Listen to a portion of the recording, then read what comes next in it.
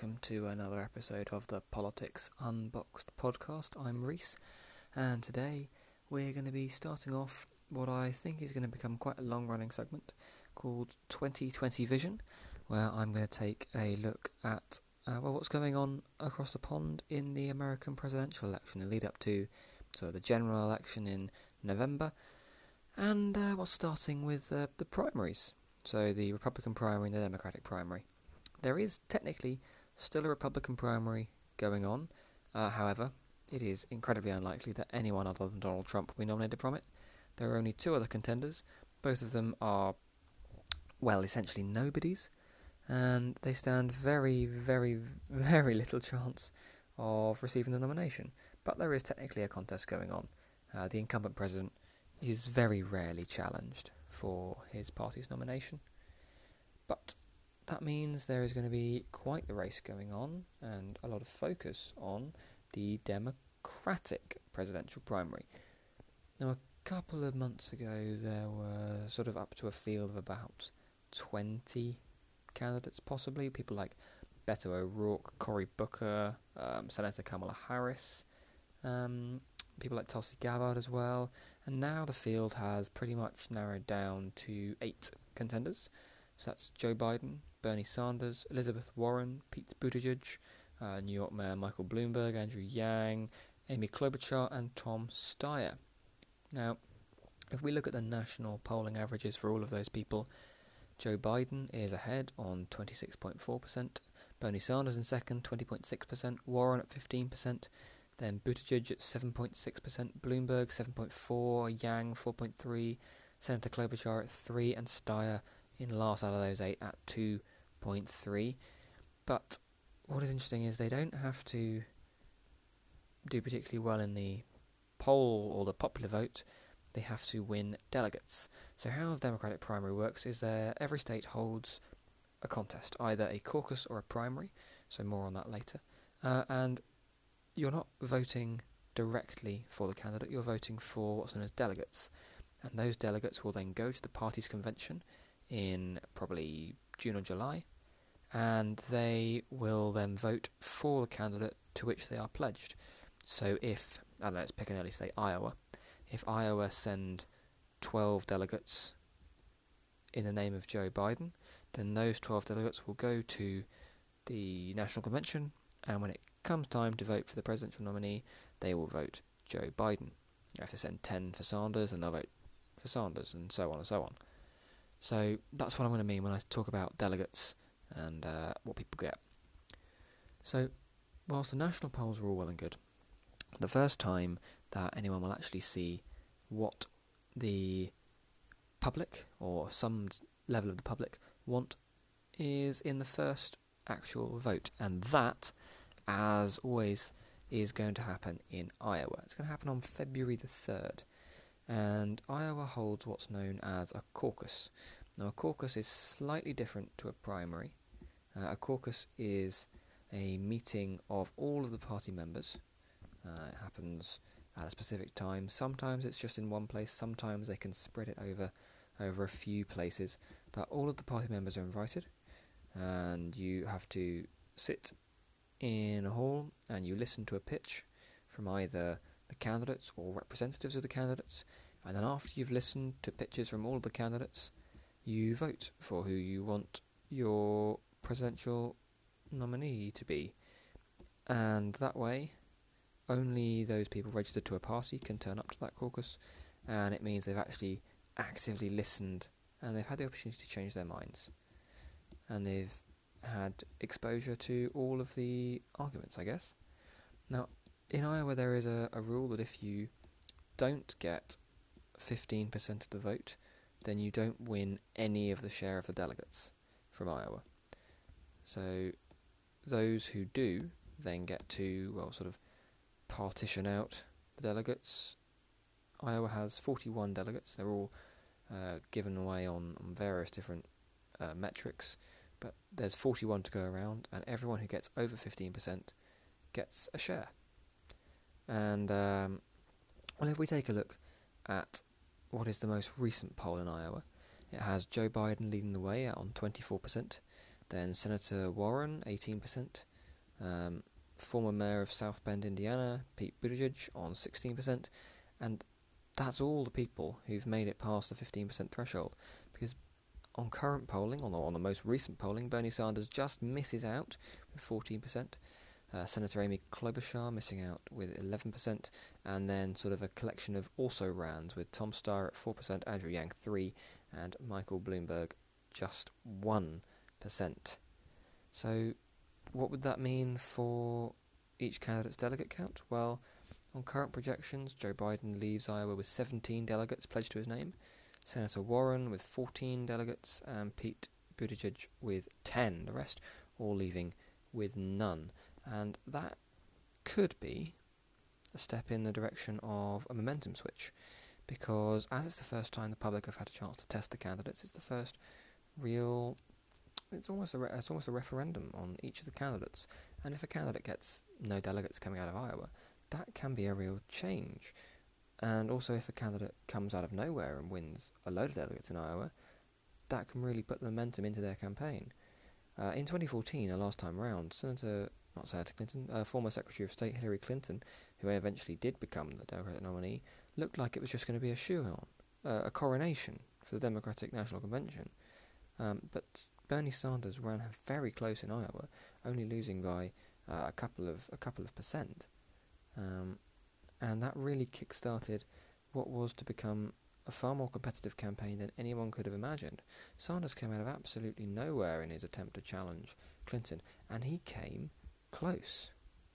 So if someone does come out of nowhere in this Democratic pack to take several of the delegates from Iowa, that could be a real momentum shift. It can also work the other way, of course, because Bernie Sanders has been polling very well for a while. But if he comes out of Iowa with no delegates, does that really put the brakes on his momentum?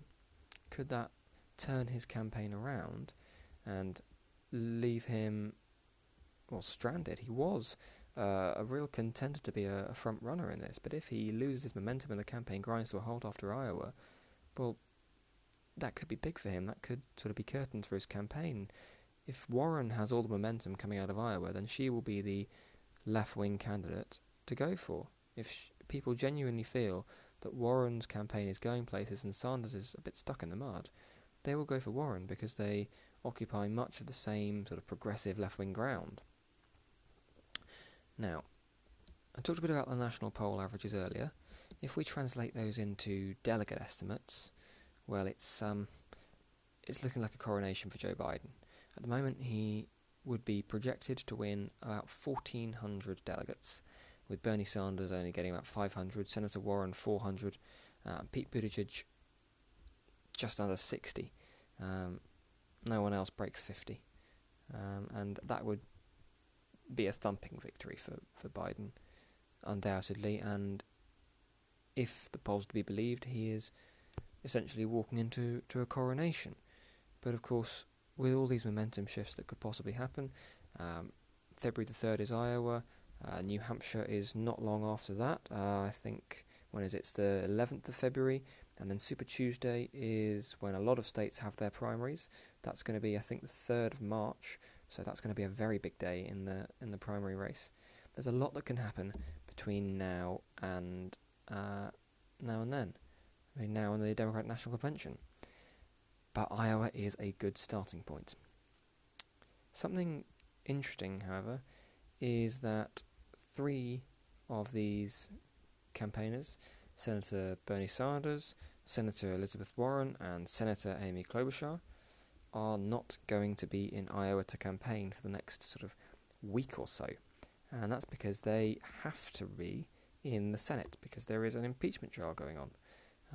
It's been on the podcast a while, you can't really have avoided it, but the impeachment of President Trump takes up rather a lot of senators' time, and it's going to be very interesting to see if they can keep their campaign mechanisms alive throughout this impeachment trial, because if they are off the front line and they lose their ground game, if they lose connection, then they could seriously be in trouble, and people like Pete Buttigieg could fill the gaps, and Joe Biden could pull further and further ahead of people like Sanders and Warren. So it will be interesting to see how the differences play out between people who are in the Senate and people who are able to really press ahead in Iowa.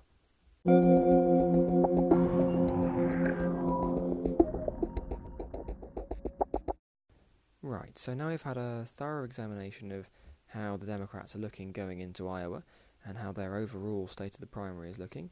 I'm going to introduce a small segment we're going to have at the end of 2020 Vision, most weeks, or most times I put this out, probably will be weekly actually, which is going to be analysing the polls in every state to see how the leading figures in the Democratic primary match up against the person we assume is going to be running against them, Donald Trump, because every state has these individual polls which match up each candidate in their personal popularity ratings, and we can use that to see how each state is thinking of going in the 2020 general election. Now, I've painstakingly gone through every state I can find a poll for and put in the results onto an electoral map to see which states come out blue, which states come out red. And we're going to have a look at Pete Buttigieg first, because he is the fourth most likely Democrat to win the presidency according to current poll figures, or to win the nomination rather. And it looks like that if he were to go up against Trump tomorrow, the polls are suggesting Buttigieg would win 264 electoral college votes and Donald Trump would win 274, which means that Trump would remain president. So we're going to have a quick look at each of the states that are important, these sort of swing states that could go either way and really help to decide the presidency. Because obviously states like California, which tend to always go Democrat, in fact they haven't gone Republican since 1988, and Texas, who haven't gone Democrat since the 60s, they are safe states. The states we really have to worry about or have to focus on when it comes to election times are swing states. States like Ohio, which has predicted the correct winner of a presidential election by voting the same way every time since I think the election of Kennedy in 1960. And that's a very good record. Florida, also a very good bellwether. It's not always been right in the past, but it tends to go the right way. Pennsylvania, slightly leaning Democratic, but if it goes Republican, you can tell the Republicans are in for a good night. And then obviously smaller places like Michigan and Wisconsin often too have some sort of impact and have some sort of good predicting powers. So if we look at those swing states, Florida, under this projection, will remain Republican, but by a slightly smaller margin than it was last time. So Trump's lead will shrink by 1% or so. Ohio as well will stay Republican. So if Buttigieg were to campaign, it doesn't look like he'll be able to turn those key swing states. The lake states, so Wisconsin and Michigan, Trump won them last time, but it doesn't look like under current polling figures he's going to be able to keep a hold of them, even with Pete Buttigieg running, who hasn't got strong poll figures. It does look like he can outmatch Trump in those states on current projections. And interestingly, Pennsylvania, part of the Rust Belt of voters, the old heavy industry that Donald Trump played to a lot in his election campaign, Pennsylvania does look like it's going to go Democrat if Buttigieg were the nominee against Trump. But all of that is to naught if he can't get to 270 electoral college votes, which, under this projection, he won't. Therefore, on current poll figures, if Pete Buttigieg were to be the Democratic nominee, he would lose the election to Donald Trump, and that is not something the Democrats want. So either Buttigieg's got to put some work on the ground, or the Democrats are going to have to choose a different nominee. Interesting that some of the states Trump won last time, Buttigieg can flip, but Trump's tactic of solidifying his core in places like Florida, places like Ohio, under this poll projection, it will work because perhaps they don't see Buttigieg as quite as convincing an opposition candidate as some of the others who are in the field, and we'll be able to explore some of those other candidates in later podcasts at the end of these 2020 visions. So, just about run out of time. Thank you very much for listening. There will certainly be more of these coming up, and I hope to see you all around soon. This podcast is now on, Google Podcasts, Spotify, Pocket Casts, Apple, and the Instagram is politics.unbox. So if you have any suggestions, things you want to see in the podcast, please do let me know. Right then, thank you very much for listening, and goodbye.